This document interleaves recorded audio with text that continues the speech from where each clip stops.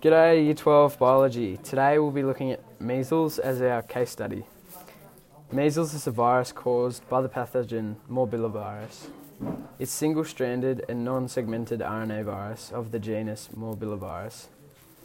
Even though a cost-effective and safe vaccine is available, in 2018 there were more than 140,000 deaths worldwide, most commonly occurring in children under the age of 5. The measles vaccination resulted in a 73% drop in measles deaths between 2000 and 2018 worldwide. The virus is spread from one person to another through direct contact with mucus and saliva.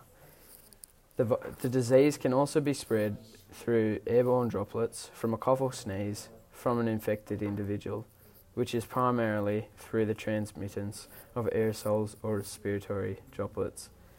Some of the symptoms include muscle pains, whole body fever, fatigue or loss of appetite. You may also notice a runny nose or sneezing. And some also common symptoms are a rash, conjunctivitis, a dry cough, diarrhea, headaches, Kolpik spots, a sensitivity to light, sore throat or swollen lymph nodes. Currently there are no treatments to get rid of an established measles infections, but over-the-counter fever reducers or vitamin A may help reduce some of the symptoms. To build your immune system up to recover from the virus, it's also important to rest, stay hydrated and use vitamin A. Ibuprofen and acetaminophen also help to reduce fever. The mortality rate of measles is about 0.1 to 0.2%. 1 in 4 individuals will be hospitalised and 1 to 2 in 1,000 will die.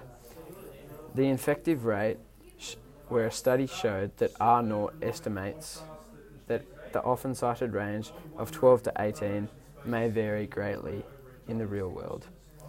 Also, 90% of the people close to the person who are not immune will also become infected with the virus. The morbidity rate ranges between 0.1 and 0.2%. Thanks Year 12 for listening. I hope this is informative for you all and that you enjoy the podcast and that you also have a great day and tune in to my channel, like and subscribe to see more awesome content.